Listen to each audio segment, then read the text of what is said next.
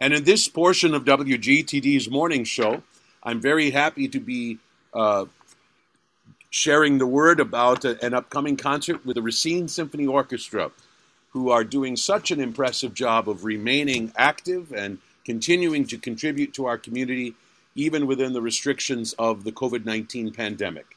Their next concert is coming up this Saturday, February 27th, with no audience present, but thanks to the gift of live streaming, this concert, which I believe is free to the public, is going to actually feature several wonderful works, including chamber works by Zelensky and Brahms, and a concerto for cello and orchestra by Franz Joseph Haydn, which is going to feature the Racine Symphony's artist-in-residence, Joshua Zajac, who joins us today, along with the conductor and artistic director of the Racine Symphony Orchestra, Maestro Pasquale Lorino. We welcome both of you to the morning show. Thank you, Jeff. Good to have you here. Good to be here. Maestro, can you just say a quick word about what all of us are very well acquainted with by now, but you in some ways that are probably fairly uncommon, that is the restrictions of COVID-19 and what it's been like for the symphony to carry on as best it can within the restrictions that are still to a large extent in place? Well, it certainly has presented a challenge, but in many respects, it's presented an opportunity. We certainly had to change a good deal of our program, which precluded the involvement of all of the members of the orchestra, but it has opened up this tremendous wealth of chamber music, which for a musician, I think, someone has said that, you know, you're paid to play in an orchestra and you play chamber music for love. We are now able to really explore this repertoire and present it to our audiences in a way that maybe earlier we didn't have as many opportunities to do. Certainly this concert represents in the Brahms Quartet and the Zelensky two works for piano quartet that give us a chance to flex our chamber music chops. Very nicely put. How different does it feel to serve up the actual performance with, in a sense, nobody physically present to receive it?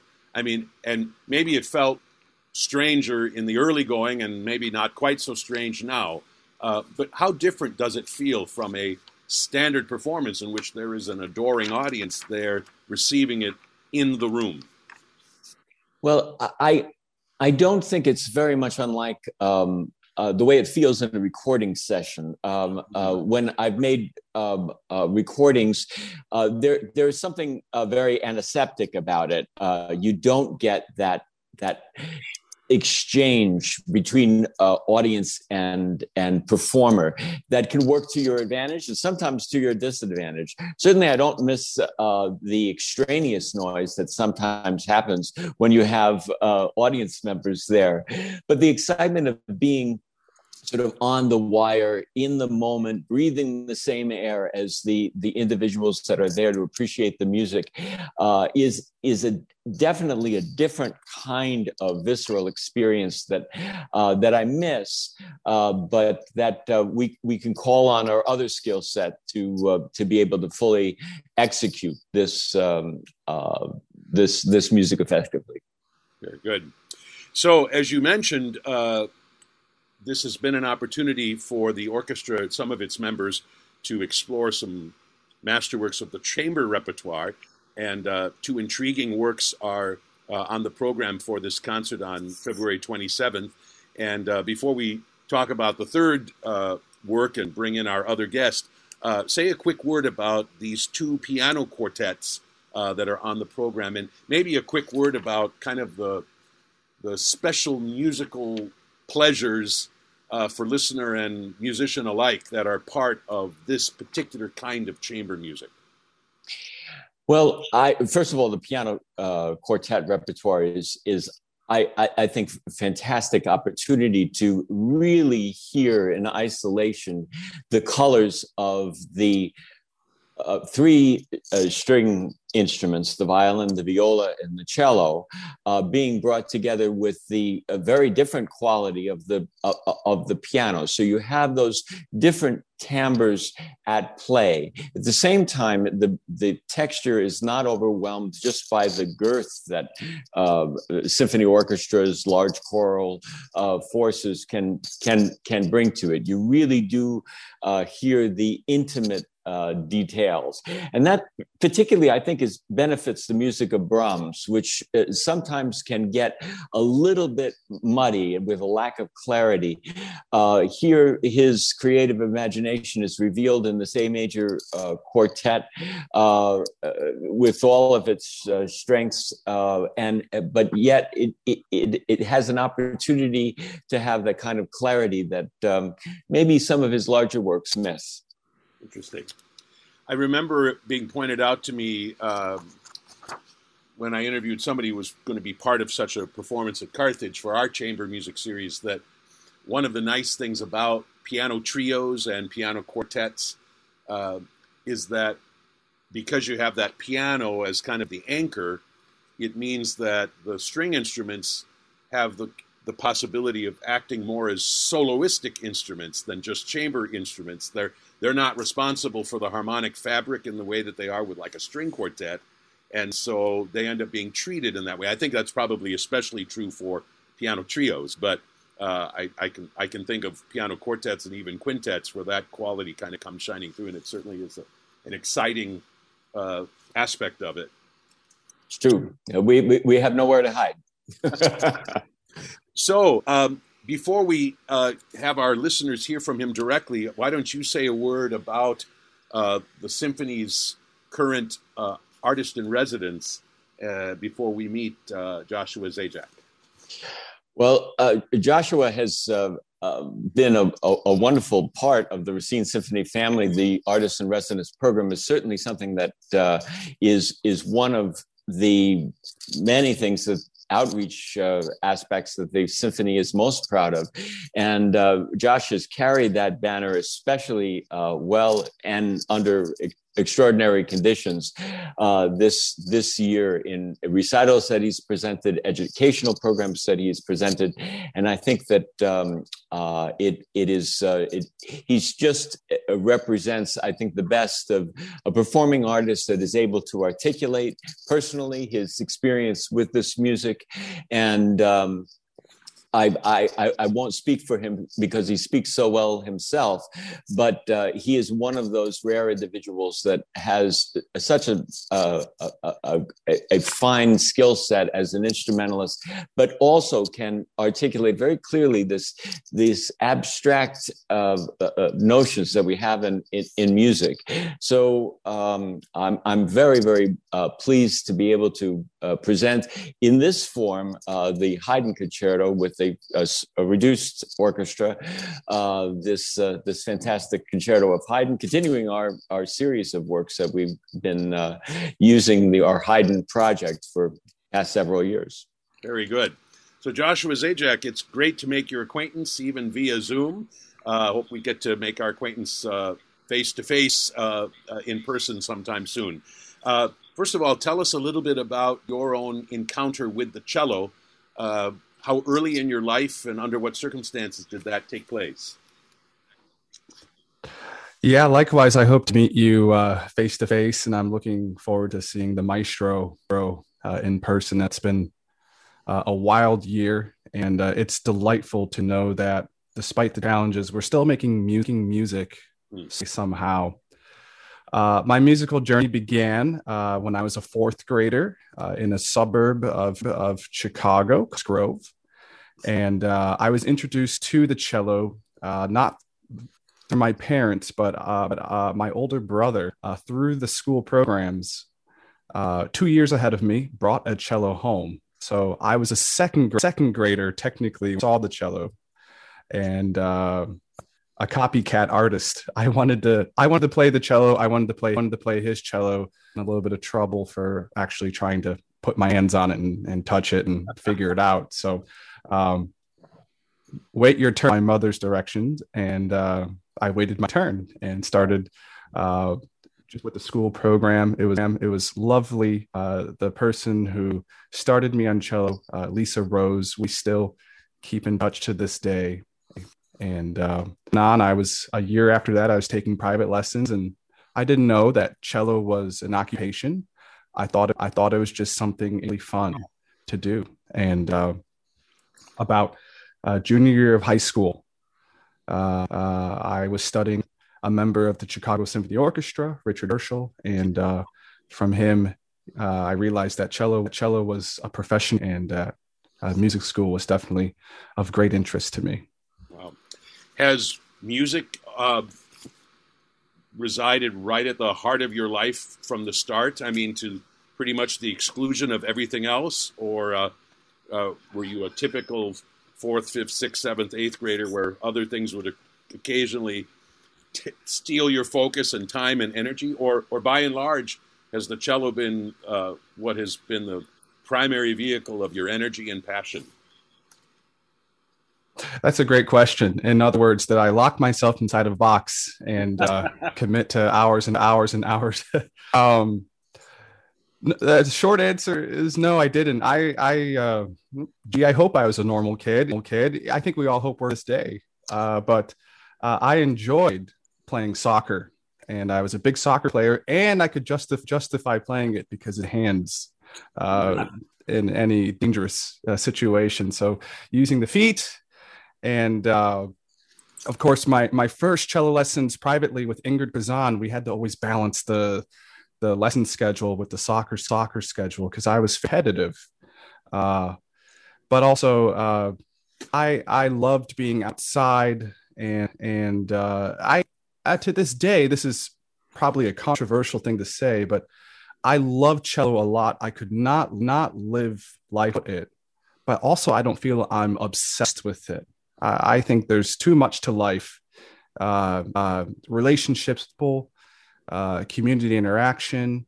It's great when music is a part of that, and it's great when music leads that. But also, I enjoy cooking. I enjoy traveling, and I enjoy spending time with my wife. So it's a large component. But even from when I first picked it up, I was still interested in being a kid, and took me quite some time to realize that cello is more than just the hobby or the really fun thing to do. As I previously said, it's a job. So that took some time. Well, not locking yourself in a box appears to have served you very, very well, judging from the great success you've already had and the wonderful part that you are with the Racine Symphony music community, even under these adverse conditions. Say a quick word about this beautiful Haydn cello concerto in C major. I still remember the first time. It's been many, many years ago that I first encountered it in a recording by the legendary Jacqueline Dupre, and I remember falling in love with this piece from its very first measures. Tell our listeners whatever you think they should know about this wonderful piece. The listeners should know that this music, the Haydn Cello Concerto in C major, is a whole repertoire, so that what you get from the cello is the complete balance of highs, lows, quite on the virtuosic side. Actually, there isn't the kind of playing in this concerto where a musician wants to dig in and try to pull your heart out and perhaps shed a tear. It's not in the romantic kind of expression. It's pristine, it's clean, and it's quite refined. And it definitely showcases the cello as a moderate instrument in that it does not do anything beyond that of exaggerated expression. It stays within the lines.